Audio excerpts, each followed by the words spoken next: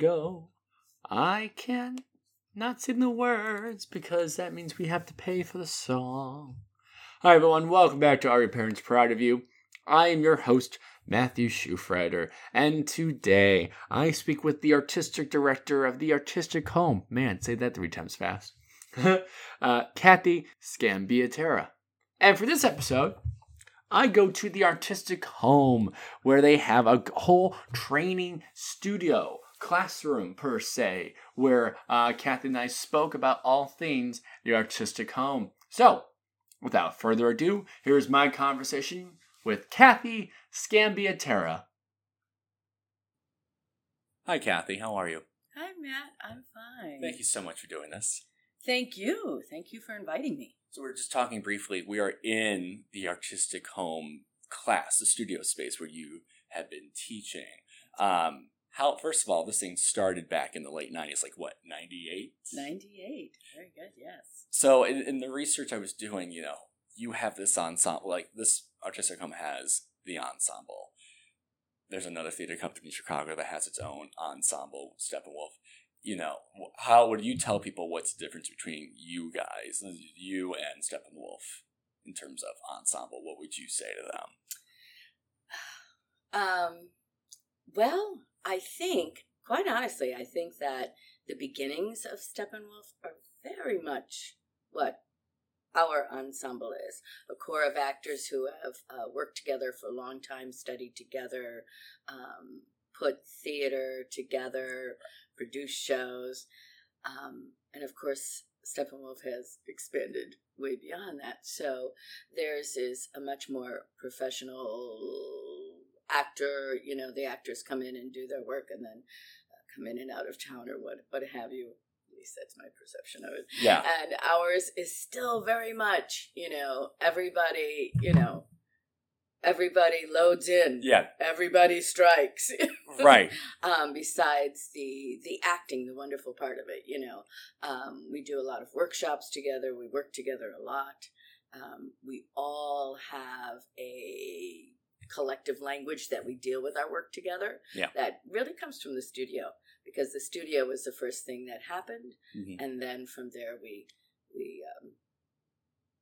got the ensemble, and it has changed over the years. Mm-hmm. There are just maybe 3 original ensemble members left since 2000 actually. Still working? Still working. Okay. Right. But everyone, with the exception of Frank Nall, Scott Westerman, have come through the classes, have been a part of the study here, mm-hmm. of the Meisner work. When did it become, you said started out as a classroom or a workshop, mm-hmm. When did it start producing shows and start becoming like a real theater? Producing shows just about, I think 2000 was our first show, or 2001, one of the two. And it was in the studio space. It was not, didn't have budget, didn't have production values, anything like that. And then we started moving on and just creating and moving space. We started out in Cornelia Arts Center, mm-hmm. and then we went to this space on Irving Park Road that was a storefront, mm-hmm. that we built, carved a theater out of. Now it's still a comedy. I don't know what's in there now. Comedy, sports, something. I have no idea. It's an improv place. Then we moved around the corner. Yeah. To what was the old Live Bait space. Mm-hmm. If anybody remembers Live Bait space. And then from there we moved to Grand Avenue, and we were there a while. And now we're a resident theater company at the Den. So just keep building. Right. Here we are almost 25 years now that it's been around. Yeah. You guys are one of the original storefronts. It almost feels like traveling. Yeah. What's one thing that's never changed about a working theater that's not, that's still trying to keep its head above water, Small staff. Everyone chipping in. Everyone chipping in. Right. Except, we've grown from, I was the only paid staff member for years and years. Mm-hmm. And not even then, but at the beginning. But now we have 2 paid staff members. There's progress. So we have progress. It's still very much artistically driven by a collective. Mm-hmm. there isn't a big overhead on the organization. Mm-hmm. And yet, we still produce Mm-hmm. 2 to 3 shows a year. Yeah. We have workshop things like Summer on the Patio, incubator series, readings. Right. Yeah, so there's lots of artistic availability here Mm-hmm. for everyone. We read a lot of plays. I read a lot of plays. Let's see, is this good for our ensemble? Can we cast a majority of these roles within our ensemble? Of course, best laid plans, then all of a sudden I decide on a piece and we go forward with it, and an ensemble member will say, oh, I can no longer do it because Right. I got cast over here, blah, Yeah. blah, blah. But we do look at our choices, our artistic choices, with ensemble in mind. Mm-hmm. Sometimes roles are just, asked, given out. There's no need to audition. Sometimes within the ensemble, there is a need to audition because there's a role that maybe, 2 or 3 or 4 ensemble members could do. Yes. Yeah. How has the theater changed over 25 years?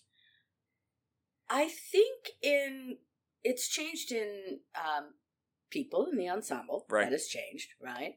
But also the kind of work we do a lot more new work now than we did when we started. We were very much on the revival train, looking at,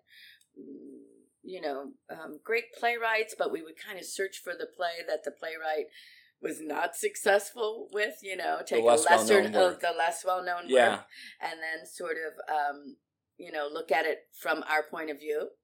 And we had a lot of success in that. And then, and now we do a lot of new work, and we have a lot of places, in our, artistic life here that nurtures that. Right. That, I think that might have changed. About 11 years I began teaching at Chicago High School for the Arts, and I have a lot of students now that have graduated a long time ago and are moving on in their artistic life. And so I think that has really, because they come into the studio, they come into the production, they come as Saya Berlatsky, who's just won the Jeff for Malapert Love, right? Was a student of mine a year and a half ago at the high school, so that energy feed is very healthy. Yeah, it's a young and scrappy, even after all these years. Yes. Like I'm always saying, I need that youthful energy because I'm a little older. But here we are, we're in this space of yours, and this is a storefront, and and what I love about it is it just feels like people just trying to do good work. We don't need to have. That's lovely. Yeah, Thank we don't. you. No problem. But literally, like, I'm looking around right now, and it's like we don't need a giant theater or a giant budget to just do good work. We have chairs and we have a shelf of props, and really, we can do something with this, So I totally agree with that. So I kind of want to just talk about young Kathy, or when you first started growing up.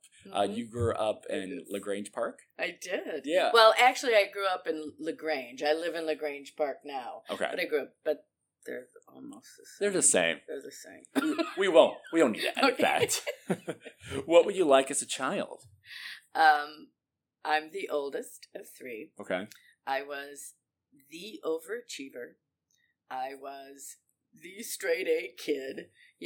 I was the one,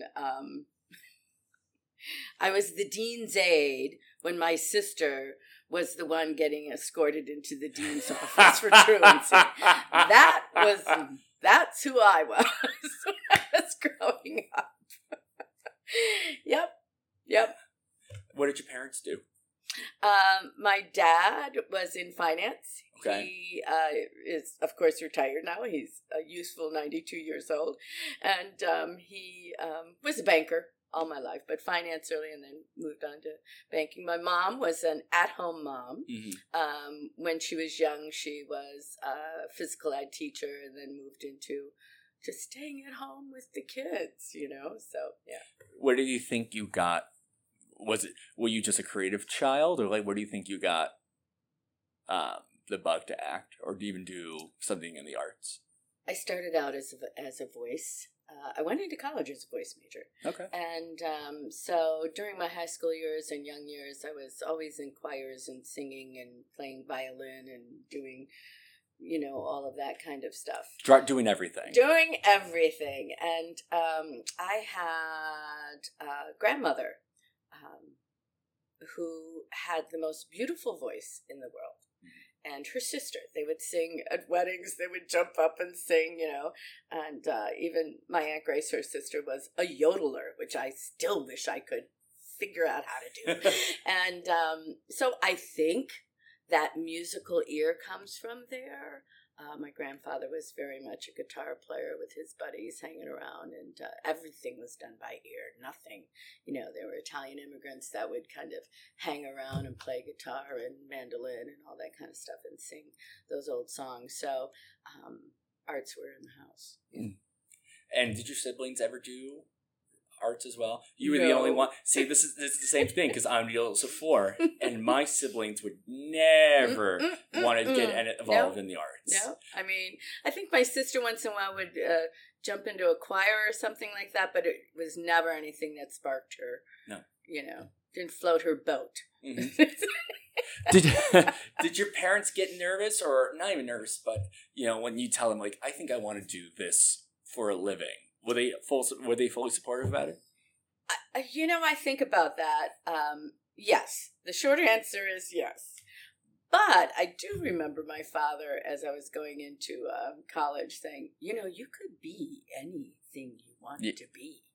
Translation. Thanks, Dad. Yeah. Now it's usually, what's between those what are you trying to say to me? What are you trying to say? But they never came right out and said, oh, you should not do this. Mm-hmm. They nurtured it all the way along. They, sent me to Europe with the proverbial choir. They sent me, a million different places to study, and were always very supportive. But yes, you could do anything. Thanks, Dad. So you went to the University of Illinois. Yes. And was it there that you transitioned to theater, or was it still voice? Okay, was. So what was it? I had some theater in, I had a teacher in high school, Donna Mavros, who I adored. And it was my senior year that she took me into some straight play, because I did, musicals all the time. Right. Took me into some straight play, territory. So then I got to college and I was voice major, and they said, and your minor is going to be piano. And I was like, but I don't play piano. Right. They're like, but that's your minor because you're a voice major. Mm-hmm. And I was in this place all of a sudden that I was like, I don't think I belong here. Mm. So I took an acting class. This was first semester, freshman year. Yeah. And I liked it.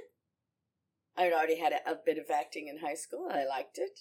And I said, I think I'm going to appeal to switch. And I did. Mm-hmm.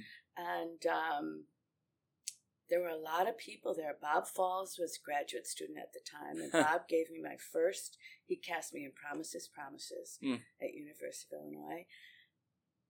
That was it. Wow. What was about it when you went on stage? Was it different from maybe singing? Yes, it was. Mainly because I think I really dove into psychological work, character work, emotional work. And I really liked that, And even though I know that singing a song involves acting and all that good stuff, I hadn't gotten there yet. I was in a place that was really driving toward opera and really training my voice highly in that. And the stuff that I really loved was telling the story. Yeah. Was it all, would say, probably you're in your head a lot more, and then once you got into acting, it was sort of just, it was able to, right. It was stop thinking as less. Yeah. And I just, I just think that I found that my talent was deeper there. Mm-hmm. There was a deeper pool there, and I loved it, more. And I still get very, very nervous when I sing, and I, of course, deal with nerves. Everybody deals with nerves, yeah, but not to the place that it debilitates. Do you like listening to your own voice? Speaking? Oh, sure. But like, you know, I do. Yeah. I do. Okay. Yes. Yeah, I don't go, whoa. Now, I will say, I don't like watching myself on screen. That's really difficult for me. Mm-hmm. I don't like that. It's funny because now we're back in, as you know, theater has been coming back the last couple of years. It's been all I've been hearing is, well, now the auditions have now moved into the self-tape room. Yes. And, you know, right? I spent an hour and a half doing a self-tape last week and literally did 6 takes and couldn't. Eventually, I had to stop. I couldn't do it anymore. It makes you want to pull the hair out of your Mm-hmm. head. I mean, not makes you. You does. do pull the hair out of your head. You just, you know, especially I'm technology challenged. Okay. You know, I live with a filmmaker. My husband's a filmmaker. So the actual taping of it, because he'll do it for me, you know, and I just have to concentrate on what I'm doing as an actor. Yeah. So that works okay. Then, like, downloading that thing and then putting it into the EchoCast. Yep. And then, and, you know, I always tell myself, give yourself plenty of time before it's due at 10 a.m. Do it at, do it the day before. Right. Oh, right. It's not due till 10 a.m. I could time. get so much better in the next 24 hours if I just wait. Literally. You know? It was 3 days for me. And I thought, well, you know what? Today, Wednesday was bad. Tomorrow's a new day. We'll try it again. And then completely forgetting about the 5 other things I had to do that required my voice. Yes. So by the time I'm doing it at 8 o'clock at night, it's just, oh, forget it. The stress, the level of stress, even just to rename the tape. Oh, too much time. How do I do this? Right. And I'm always, calling my agent, and she's like, okay, Kathy, why don't we calm down? Gotta do the self-tape. Gotta do the self-tape. Does Artistic Home do self-tapes mostly now, or? No, we don't. You got. We're in person. We prefer in person. We really do. Right. I prefer in person, and I know as an actor, actors prefer in person. Yeah. There is an option always to self-tape. I think that's going to probably just be the and norm. We totally accept it and look at it. We do watch them, and so that always works. Yeah, are you aware of the actors who, if they have to put it up on like YouTube as like a private link, the next day they go on and see if the view count goes up a bit to see if No, I don't. I know that all of that stuff exists, and I don't envy young actors who have to deal with social media view counts and all that. I really don't. Yeah.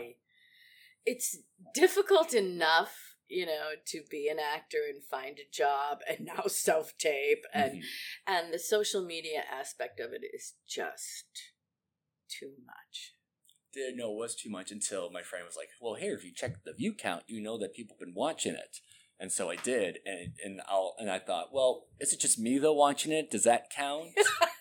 Because it keeps going up every day. I'm like, oh wait, this might be me. Actually. I went in 5 times. Yeah. Right? Why did it go? Oh wait, I watched it 5 times. Oh, that's funny. So you graduated from good. Yeah, thank you. So you graduated from the University of Illinois. And then what was just the next steps? Did you stay in Illinois? Did you travel? Did you go? I stayed in Chicago. Mm-hmm. I moved into an apartment with college roommates, and then I started studying at Wisdom Bridge Theater. Bob was the head of Wisdom Bridge at that time, and we were all studying under a guru, a mentor by the name of Edward K. Martin, who taught me Meisner technique. And we studied with him for 5-6 years. We were all together. I mean, there were people like Marianne Thebus and Martha Levy and Bob Falls, and everybody in the whole city was in that class. Were you aware of the Meisner technique when you started? No. Okay. He didn't even call it that. Oh, really? It wasn't until later we went, Ed, this is Meisner technique. But I've made a few changes here and there. And I'm like, yeah, but basically. It's because still mine. he studied with Sandy Meisner. Yeah. And then he went out and went with Cassavetes, so he had that whole thing going on. But he was a great teacher. He was a hard teacher, and we lost him during the AIDS pandemic. And, but from there, everybody, just started working all over the city in the storefronts and the bigger theaters and just, carving your way through an artistic life. Right. Yeah. If some people don't know or how to or describe what the Meisner technique is, I did a workshop of it. Mm-hmm. How would you best describe the Meisner technique? Well, it's described by Sanford Meisner as living truthfully under imaginary circumstances. So, that's great. Great. I think I agree. Yeah. I agree. Right. And it basically is behavioral work. It gets this thing that it's emotional. Right. Mm-hmm. And it is. Definitely. We're dealing with emotional life when we're actors, but it's basically what you do, the reality of doing. So it's behavioral, and emotions right on behavior. And it's very much in the moment, about the relationship, always about the other person, trying to get the focus off yourself, and telling the story, having all your preparation in there, but not ever playing your preparation. Yeah. Just like kind of being in the moment. And I think that's, a lot of actors come to it for that very reason. They want to, I'm in my head, up in my work, I'm thinking, 5 pages ahead, or I'm thinking, and it trains you to stay right where you are. Was that easy for you to get to use a technique, or did it take a while? It took a bit, yeah. Because I was very much trained, and, I was coming from, it was the late 70s, from a collegiate program that was totally steeped in Stanislavski. Right. And Meisner comes from Stanislavski, so it is a conduit, you can go there. But it was, everything had been planned out. Yeah. You'd do your text analysis, you would plan it all out, and then the idea to just let it all fly was foreign. Mm-hmm. Yeah, so there's a lot of, you want to have control as an actor, and then finally you learn, well, I have to let it go at some point. Did you do a lot of you're wearing this, like the call and response technique? Repetition. The repetition? Yes. Yeah, sorry. That's the word. That's the word. Yes, repetition. Right. Yeah. Did you ever do it for like 30 minutes? Because there was times when we had to do the repetition exercise for... Yeah. We have, Tech 1 is 8 weeks of repetition. Yep. So it's way beyond 30 minutes. But it goes way beyond just sitting in 2 chairs. At Artistic Home, we rarely do that. Right. Sit in 2 chairs and talk about your green shirt, or, you're wearing a black hat or whatever. Yeah. It goes way beyond that. So, yeah.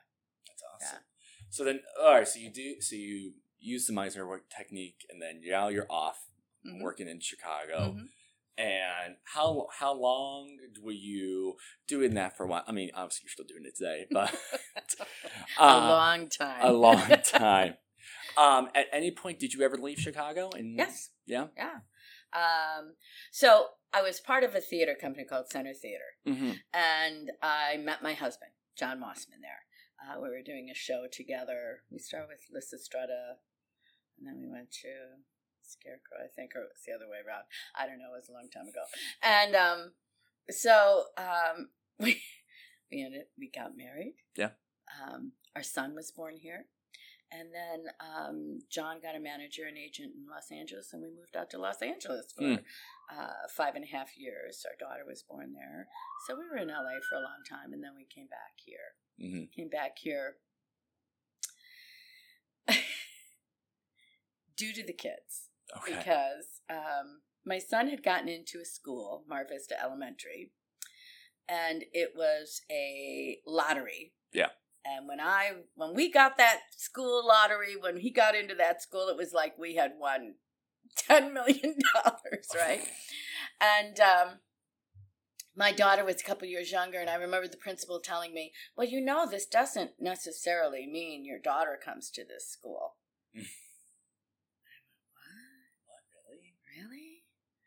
And so we just started kind of looking at family life there, and it really wasn't conducive to, where we wanted our value system to be with the kids and all that kind of stuff. And so we moved back.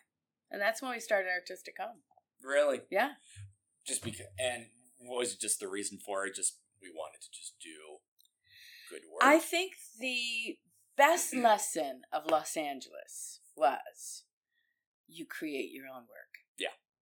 And that's exactly what we did. And I was a young mother, I had a 7-year-old and a 5-year-old, and I needed control over my time, over what, how I put things together. And by then I was a teacher. I had been coaching and teaching in LA, and before that in Chicago. Mm-hmm. That's a very big part of my life. Yeah. It has been for a long time. It's something that I love to do. Was that just because it's something you want that needed to pay the bills, or did you really have an interest? I really had an interest in teaching. Mm-hmm. And it was a way because I started teaching at Center Theater before I left to Los Angeles. And I didn't want to teach for a long time. And that was an ensemble-driven organization. Yeah. Oh, yes, come on, Kathy, come teach. I'm like, I really don't want to. Mm-hmm. And then once I did, I really got into my own in teaching was in Los Angeles. It's a thing that I could do. I connected to a group of kids that were out there from DePaul. Yeah. And we did a lot of work together, and it was really rewarding. And so when I got back here, I started the studio. What made it to become, you came here, wanted to teach. Why did it become, I want to start a theater company or a studio. Rather than I want to go into a school? It would take, to go into a school, like academia, you mean, like college? Right. Would take me going back to school to get a terminal degree. And you didn't want to do that. And that. I didn't want to do that at the time because I was still really, always have been very much an actor and about my acting career. Right. And I had gone into directing by that time because directing, I always tell my directing students, because I teach directing at the high school as well, I got into directing because I was a mother who needed to, look at my time and how I put it together, and I couldn't afford childcare. So there we go. There you go. How old were the students when you first taught? Were they in college or young adults? They were young adults. Yeah. Yeah. Just coming out of undergraduate study, just coming into professional world, and doing some professional classes. Did you see yourself a lot in those students? Yes. Yeah. I know exactly who they are. See, I was some that teachers person. never want to admit that, which is I find, because I interview a lot of professors here, and they never said no, not really. Which I think they're denying it. I think because they probably didn't like themselves growing up, or there's certain aspects about themselves that they probably changed. So they probably, because I've taught preschool, middle school, high school, college, so and I see little bits of me and those students. So so I'm glad that you were you agree that there's a bit of Kathy in this student, Right. Yeah. It still happens. Mm-hmm. So do you teach more acting now? Is it more directing, or what? I mostly teach acting. Mm-hmm. I have all the curriculum at Artistic Home, and then I have acting at Chicago High School for the Arts, and then I teach a 1-semester directing class at Chicago High School for the Arts. The seniors on their 2nd semester, which can be challenging. I would agree. But by then, we're all deeply in love, so it's okay. Love. Yeah. Right. So when did the Artistic Home, it started producing shows in 2000, around there. Yeah. When did it make the switch to say we should do a show? Like a real show. Like a real show. A real show. People are coming to see us. Yes. We moved into the storefront on Irving Park. And we started out with, we did a new play, but then we started out with Tennessee Williams' Orpheus Descending. But the big show that all of a sudden put us on the map was After the Fall by Arthur Miller. And Chris Jones came to see it, and he gave it a wonderful review. That's when Chris had the bandwidth to go to Storefront and, walk in and change. I mean, honestly, change a storefront's trajectory. Mm-hmm. Yeah. No, and he did. He did. He changed it. Yeah, I interviewed him, and that's what he was known for. Mm-hmm. And wish that he would go back to. I get it. He's very busy, and he's got to review the shows that can get to Broadway. But, there were just storefronts out here with that. I mean, there was Richard Christensen before that, before Chris. But for us specifically, it was Chris Jones, and it was that show. And I remember a lot. Claudia Cassidy, Richard Christensen, all of those critics had a lot to do with the storefront scene in Chicago. Yeah.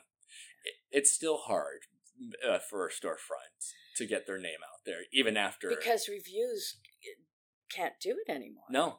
There's blogs and, things like that. But major newspaper, Right. Right? But also, the general public now are the critics, they're all over. They'll just decide. They'll just talk about it. Yeah. They'll just go, I will go to my friends and say, I saw this show, whether I liked it or not, and that will, whether or not my review is enough to say, to agree or disagree, but they will take it, so.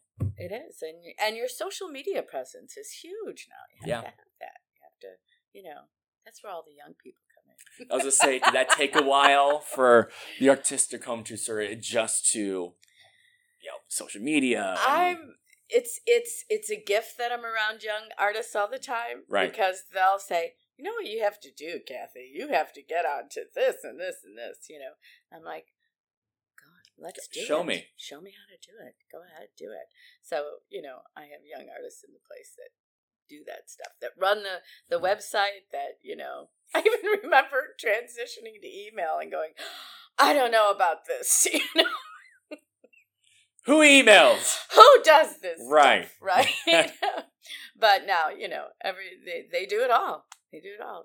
We have a schedule, and I look at something, go, oh, that looks great, and boom, it goes. Mm-hmm. It just goes. How has the theater been doing since post 2020 in recovery? We've been doing great. Yeah. Sorry about that knock on the That's fine. We've been doing okay, It was after COVID that we moved into the den. Mm-hmm. And that was a whole new thing for us, Yeah. But it has really been a very good thing for us. Mm-hmm. There's a community there. There's a lot of people there. There's a lot of word of mouth. There's a lot of it's a good hub. It's a great hub. It's better than good. And so when we opened up Eurydice, which was the first show back, people came. Wow. I was like, wow, I know.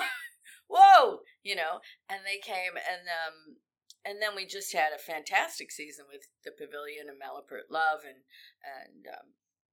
lots of Jeff recognition and all that kind of stuff. So all of that went really well, and we're into dying for it now, and that's doing well, and it seems like things are building. Mm-hmm.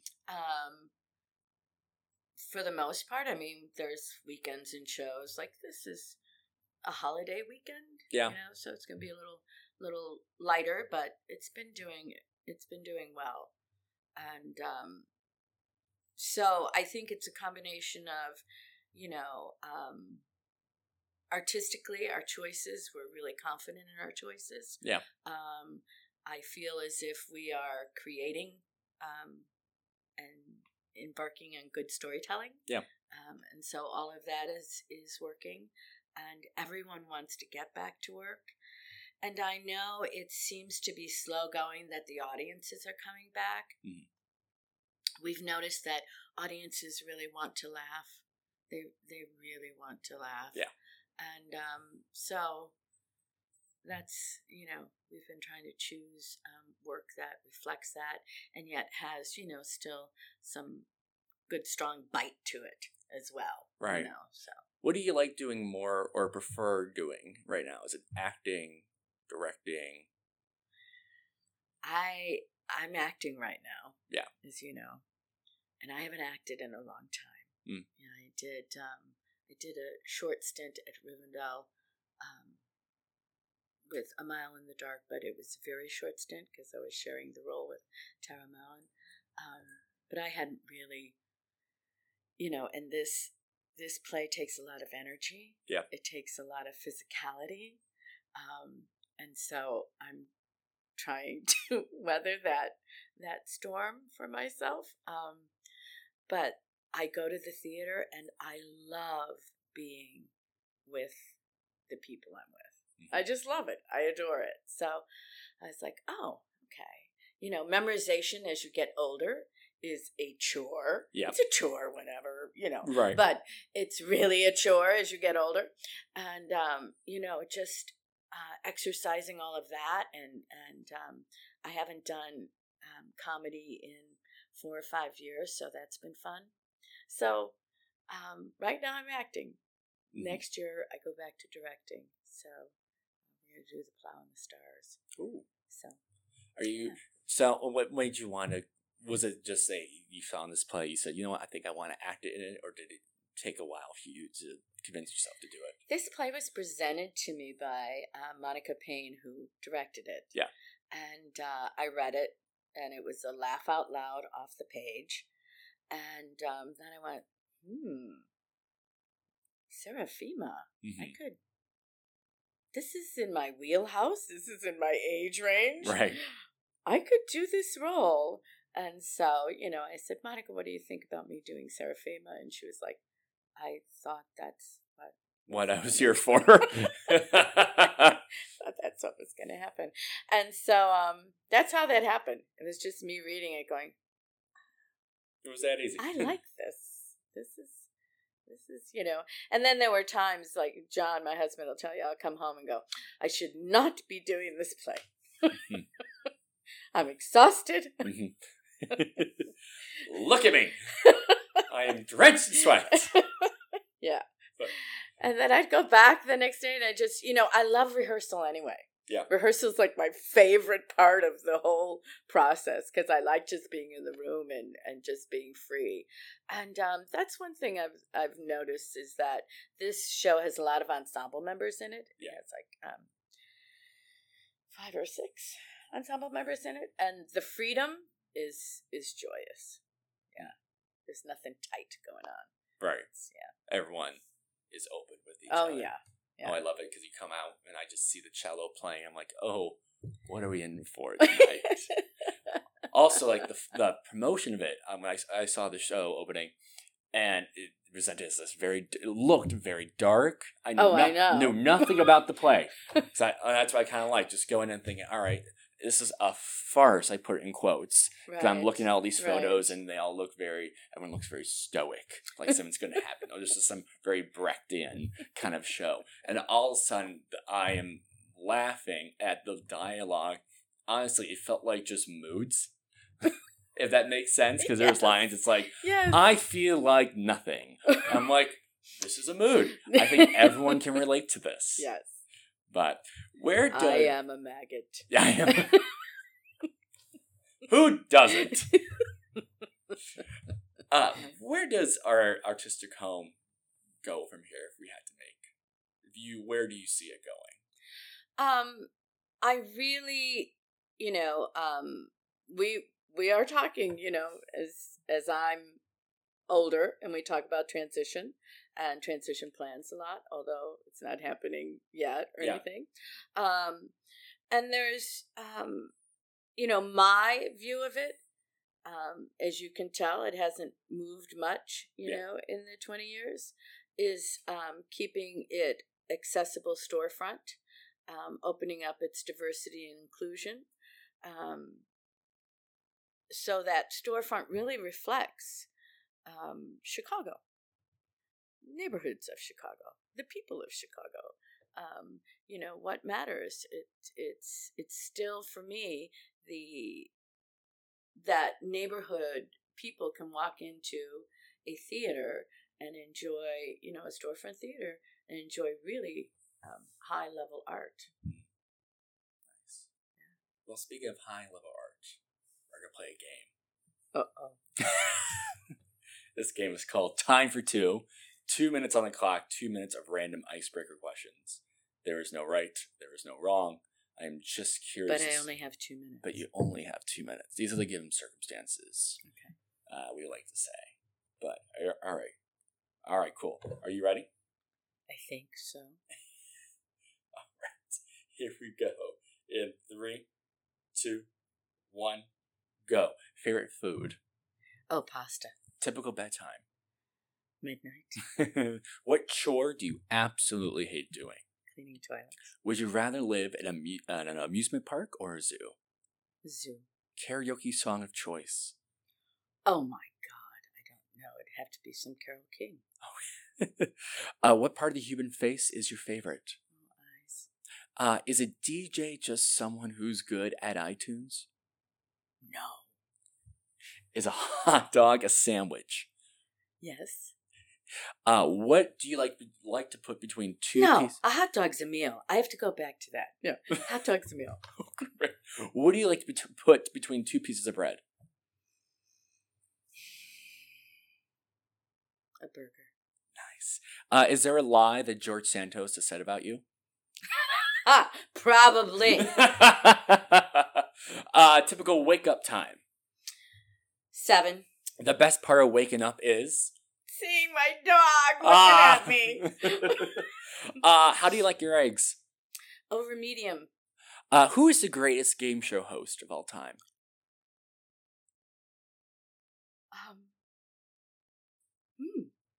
Oh, I don't know any game show hosts. Who's that guy on that Pat Sajak? Sure. Sure. AC or DC? AC. Sure. Fork, spoon, or a knife? Spoon. Favorite book?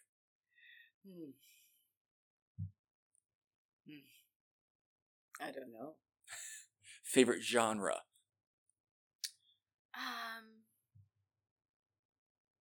Dark comedy. Favorite president?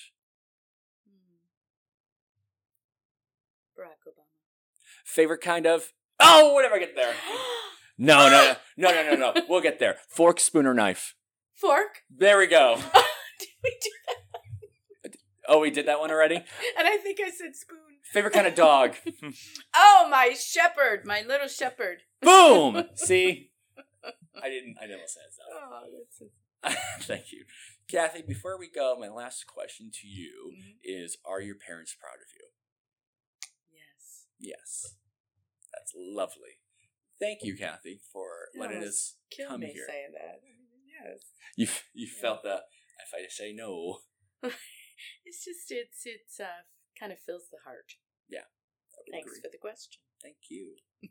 For more information on all things Artistic Home, go to theartistichome.org. And that is it for today's episode, folks. Next week, I speak with director and company member of Ashton Rep Theater, Dana Anderson. You know the rules. Follow us on Facebook, like us on Instagram, email us, parentsproudpodcast@gmail.com. I'm your host, Matthew Schufreiter, and I will see you next time. Bye-bye.